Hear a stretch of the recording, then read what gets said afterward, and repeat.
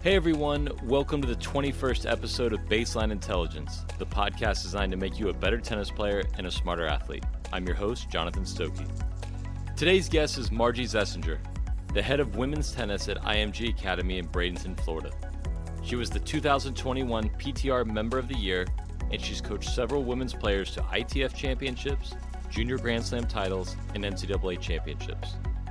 On today's episode, we discuss growing the women's game, creating a competitive practice environment, and what she's learned from working alongside legendary coach Nick Bollettieri. So sit back, relax, and prepare to become a smarter tennis player. All right, Margie, welcome to the pod. Hey, John. How's it going? We haven't spoken in a while. We met through Mallory Cecil, who is one of the, she's the only, I don't know if she's the only or the second player at Duke to ever win an NCAA singles title, but she won as a freshman. She came in, the Duke women won that national championship, and she, of course, trained down with you in Bradenton and had a great relationship with you. So I think that was 2000. You can help me on that. What year was that? Probably around 2004, 2005 time period. God, I don't know where the time went. I know. So I have known you since then, and you have been at IMG for all that time. I think it's been almost 20 years. So you can just tell the listener what your role is, kind of what you do on a daily basis down there? Yeah, I mean, my role has evolved in so many ways every year. But eventually, over the past 5 years, I am head of the women's tennis program in IMG, which means I oversee all of the player development of every single girl there, as well as the professionals that come in. So from the entire spectrum, from girls starting out to all the way to one in the world. You've been at IMG for a long time, like you said, and in the past, they kind of had the boys and the girls training together. And then a few years ago, they decided to create a female division and a male division. So what was kind of the thought process behind that decision? The thought was how to get more girl tennis players. I mean, I think at academies in general or anywhere you always see more male players or boy tennis players. I think the ratio at the time when I started, we had, probably about 120 boys and maybe 60 girls. And to this day, we have 110 girls for the past few years. So it's remarkable. Has that percentage evened out? Like you have 110 girls. Is it close to 50-50 or is it still? Yeah, we're that's one of my goals. I'm super competitive and we always joke around about it at the academy, but I say we're going to have more girls than boys. And I do that because I think it's a sign of a healthy environment. How have you attracted those girls to get into the sport and to come down and train with you all? Wow. I mean, learning from a lot of my failures and mistakes is one thing when I first started this role, bringing in talent was really important, but I think more so bringing in the right talent that has good character so that it trickles down to every layer. And then it just comes down to building an environment that's happy, that they enjoy coming to. Tennis is a sport where you're in it for many, many years. Eventually you can reach your goals. But if you are not happy and not enjoying it, a lot of times that's when girls stop tennis. And so creating an environment where no matter what level they are, that they enjoy coming to it. You mentioned looking for character in those players. What are some of the characteristics that you look for, that you value in a junior female tennis player? So at the beginning, I always thought that, I think part of our job as a coach, you feel like you can change everyone. And, I look at it as a challenge that the girls don't have to be perfect and that we can build their character. But at the end, what I've learned over the years is actually bringing in the right girls and learning to say no when you feel that it isn't a fit for them, and not being afraid to say no to actually grow a program.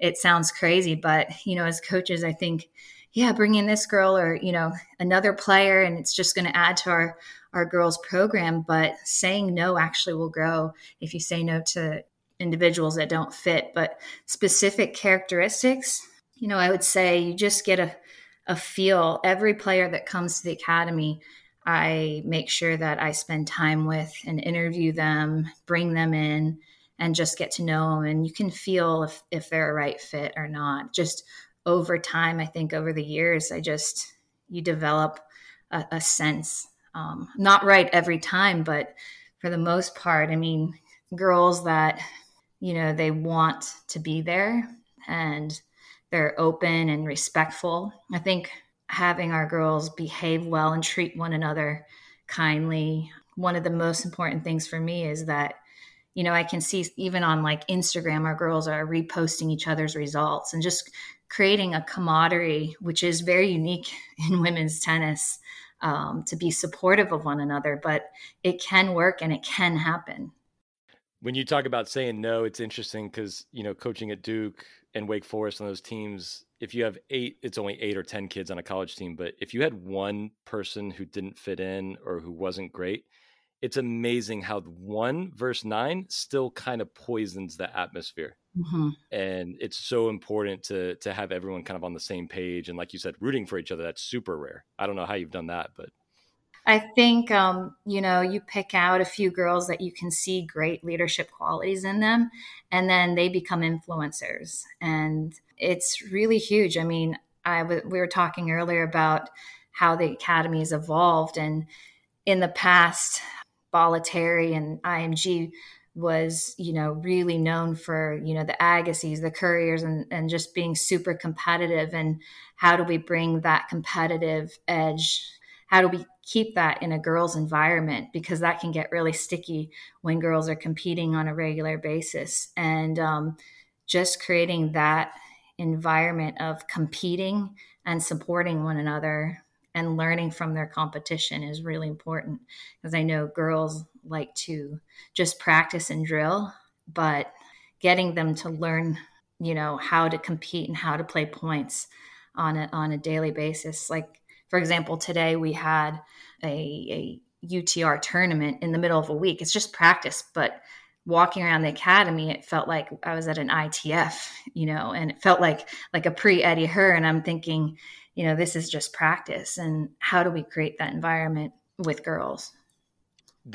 I think that's been one of the trickier things that I've learned coming back to junior tennis is getting people to compete as their best selves, full speed, with no worries and just like a passion for the game. I found that very difficult, especially in practice with each other, besides doing, the UTRs or other things like that to make it more real. How have you allowed them to free themselves up and just compete for the joy of competing versus maybe chasing a result? Yeah, this is an interesting one because when we play a lot of matches at the academy. So our goal with the players is to get to at least 60 matches in the academy for the year, from August until June when they leave for the summer for tournaments or if they stay. But our match count, like from now until January, is about 30 that we're aiming for. And it just becomes so routine. Our coaches we train our coaches that we do match debriefing. So right after a match, I know when I traveled as a travel coach that I would always allow the girl or the player to have time to kind of cool off after her match. And then we would have a meeting maybe in the evening and talk about the match and just let her cool off from emotion. But we've kind of done the opposite at the academy with the girls, and it's worked. The coaches right away after the match have an interview. So they put the girl on a camera and she talks about the match. So when you first start that process, the girls are like, how did your match go? How did you play? When they first start, and they're like, good, bad, one word answers.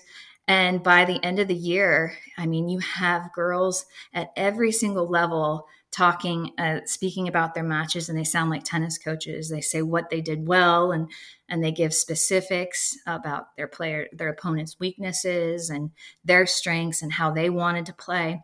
And I think they don't think about it anymore. So they play a match, they do a match interview right away afterwards, and it's just part of a skill, as if they were, working on forehands out of a basket, and it just becomes innate in these girls. So you'll see girls at the academy that, all levels, that you look at them and maybe their strokes are not perfect, but they compete really well now.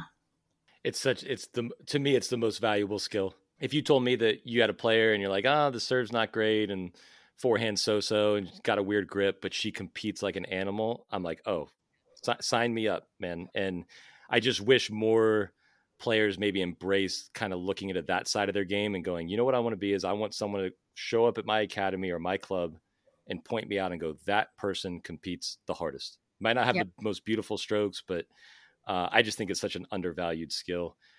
Talking back to you working with the boys and the girls, did you see any differences in the way that the boys competed versus the girls?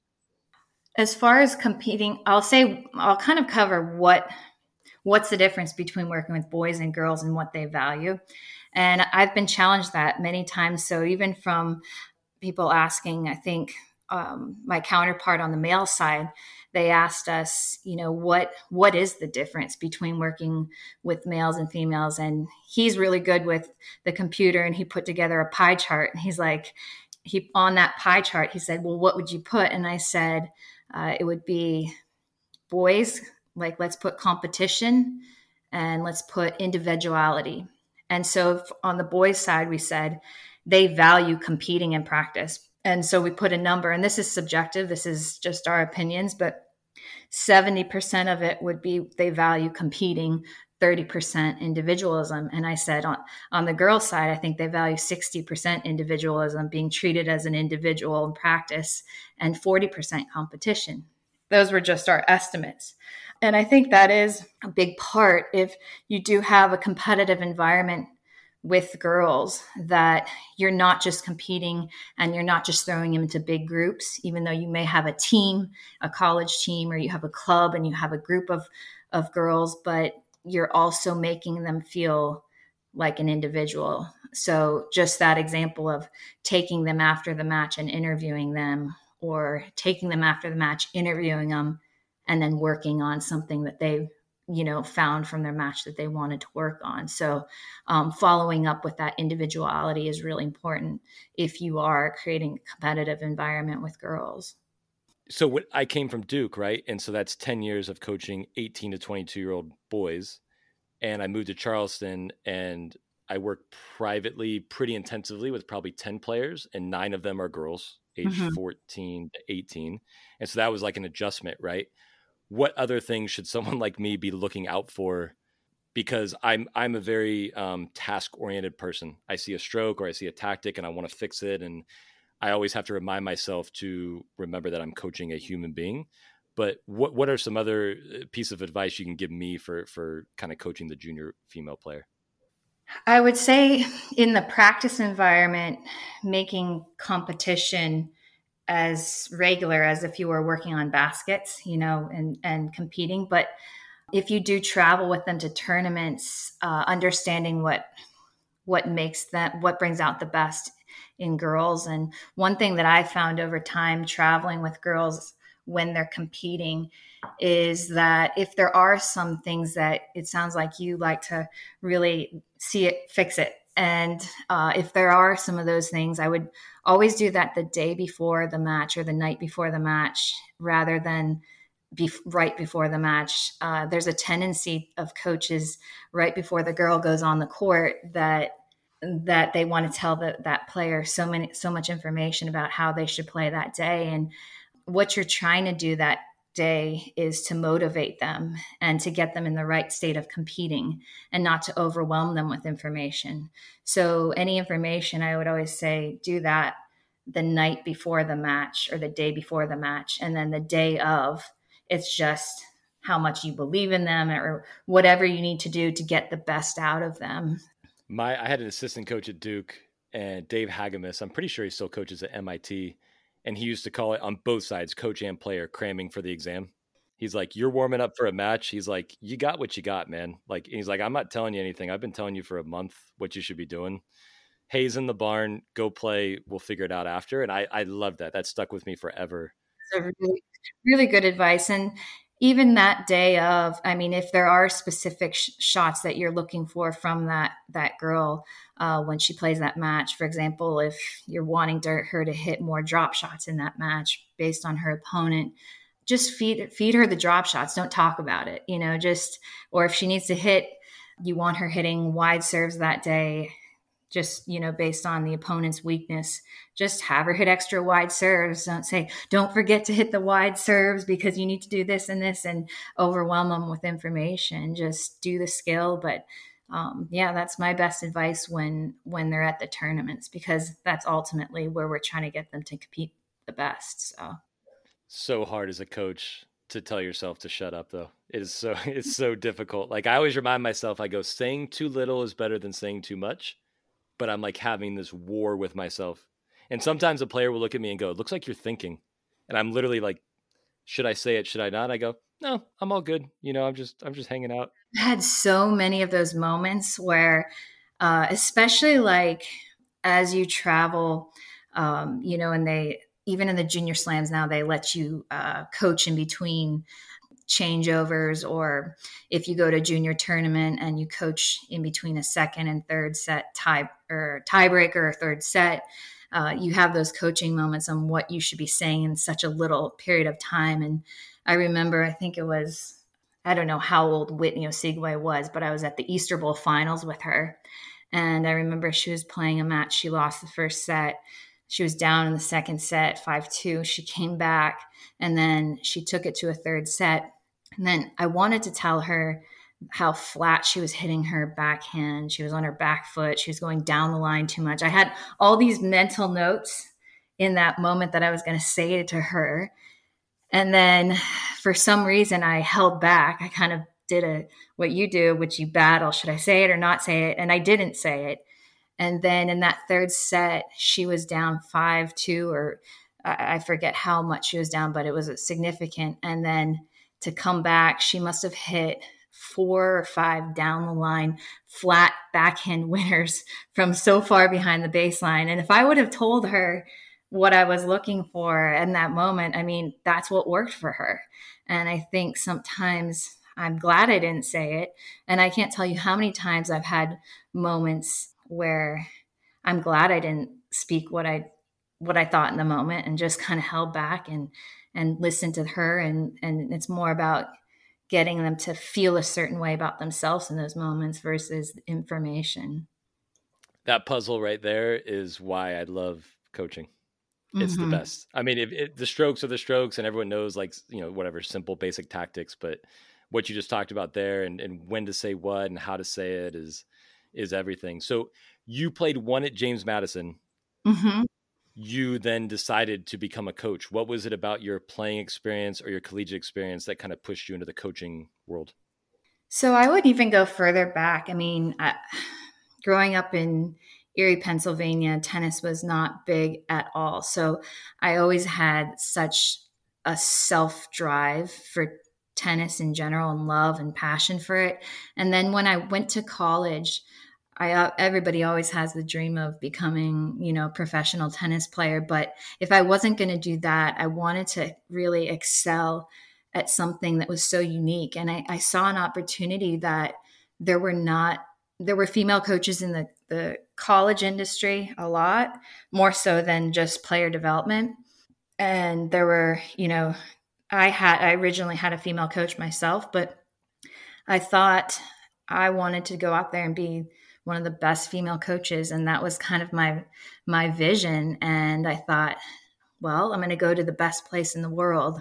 And at the time, I mean, Nick Bollettieri was like magical to the tennis world. And I think when I was a teenager, I had gone down there a few times myself, and there was something really just special about the place. And so when I got there, yeah, I mean, it was just following my passion and going for it. But college tennis, what an amazing experience. I know you were a huge part of coaching at such a high level in college tennis, but there's nothing like that competitive feeling, and just to carry that over. I didn't want it to be done. You play your last match as a senior in college and you're like, is this going to be done? And so I had to continue somewhere in the tennis industry. I always felt like I try to explain to people, and the way I described it was like, if playing pro or, past college would be fun, but I think it's even more rewarding if you're involved in tennis and you help, say, a Whitney Oswego reach her goal. So Yeah. I'm competitive, but I let someone else experience their dream and I was a part of that. That is kind of what drew me into the coaching world. And my coaching goals have evolved so much. So when I first started coaching, and just in this past story, I was saying I wanted to be the best. It was all kind of about me. I wanted to sit at Wimbledon or whatever my vision was as a 21-year-old. But then it just changes over time. It becomes way deeper than that. You're influencing thousands of people's lives and changing them and creating memories that stay with them for their lifetime. And that's been a huge change. Is I remember when I first started, Nick kept saying, it's all about the kids. It's all about the kids. And then it didn't connect with me because I was like, it's all about getting to Wimbledon and coaching at US Open. And then there was a moment, I think I was in Las Vegas, where Andre Agassi was there. He was mentoring one of the players I had. And he was telling us that his career changed when he was about 27 years old. And at that point, he began playing tennis for influence children. And that was like his biggest platform and his passion. And at that moment, I thought, yeah, that's what I do. We influence children. And that has continued with me from that on. And that's where I get my passion from, is changing people's lives. It's more than just tennis. You said you had a goal originally of being one of the best female coaches, and you've certainly done that. You're just one of the best coaches in the country, period. Why do you think there are so many more male coaches than female coaches across in like the junior player development world? Yeah, I mean, this question's asked all the time. I mean, even last week or 2 weeks ago, we had a PTR women's coaching symposium. And, that coaching, there were so many discussions why there are more male coaches than female coaches. And I think it's a combination of things. There's so many factors, but I also believe that getting girls more passionate about staying in the sport happens with getting more girl tennis players and getting at a younger age, getting them to fall in love with the sport just like we did, and it starts at a younger age than just recruiting women out of college or whatever. But I think it's just creating that whole more girl tennis players and being competitive about it. Like I'm sitting here saying, yes, we have 110 girls, and I'm proud of it. And we need to keep, not just me at an academy, excited about it, but and every club and across the country, or college tennis is just getting girls excited. And one thing is, they make fun of me is when I go into meetings, I always brag about the girls' results, and they go, here comes Margie with the girls' results. And I think creating a buzz wherever you are about whatever you're representing for girls. And I told the PTRW, I said, next year we had about 40 women coaches. I said, we need to fill this room next year. It needs to be 100. And just putting that number out there and going after it, because it does happen. They would laugh at me when I said I want 100 girls here. And now here we are. So we're going to finish here with Instagram questions. And the first one, you've kind of alluded to it, but you've obviously spent a lot of time with Nick Bollettieri. What are some of the most memorable lessons or, pieces of advice that he's given you over the last 20 years? I would say, I mean, he sets the standard. I think it's not even pieces of advice, it's just he would set such a high standard. So when my first day on the job, he was there at 5 a.m. And if I wasn't there at 4:45 in the morning, getting everything ready and just making sure everything's top notch professional and staying one step ahead of him, I think the work ethic is what he led by example. And I think I'm not afraid to grind and work hard and long hours or do jobs that no matter what, if they tell me to, if I have to squeegee the courts or, work with adult tennis players, whatever the role is, to be open-minded. And every job role serves a purpose in teaching you a skill. And yeah, I would just say work ethic from Nick and being really passionate. He gets really excited about things And that's kind of how I am with the girls program. And I think it requires that much passion to build whatever you want in your life and your career. I think it was Jim Harbaugh, maybe, but he was saying like his famous saying at Michigan was like, "You can't accomplish anything without an enthusiasm unknown to mankind." And you mentioned it earlier with getting more girls in the program, and then Nick, but that enthusiasm, that energy, I feel like has to be at any program or even in any practice. Otherwise, I feel like it's the fuel for you. If you don't have it, even if you're listening to a coach or you're trying your best as a player, but you don't have that enthusiasm, I just feel like it's really tough to improve. Yeah. I mean, even before this podcast, I have the head coaches that work with the girls.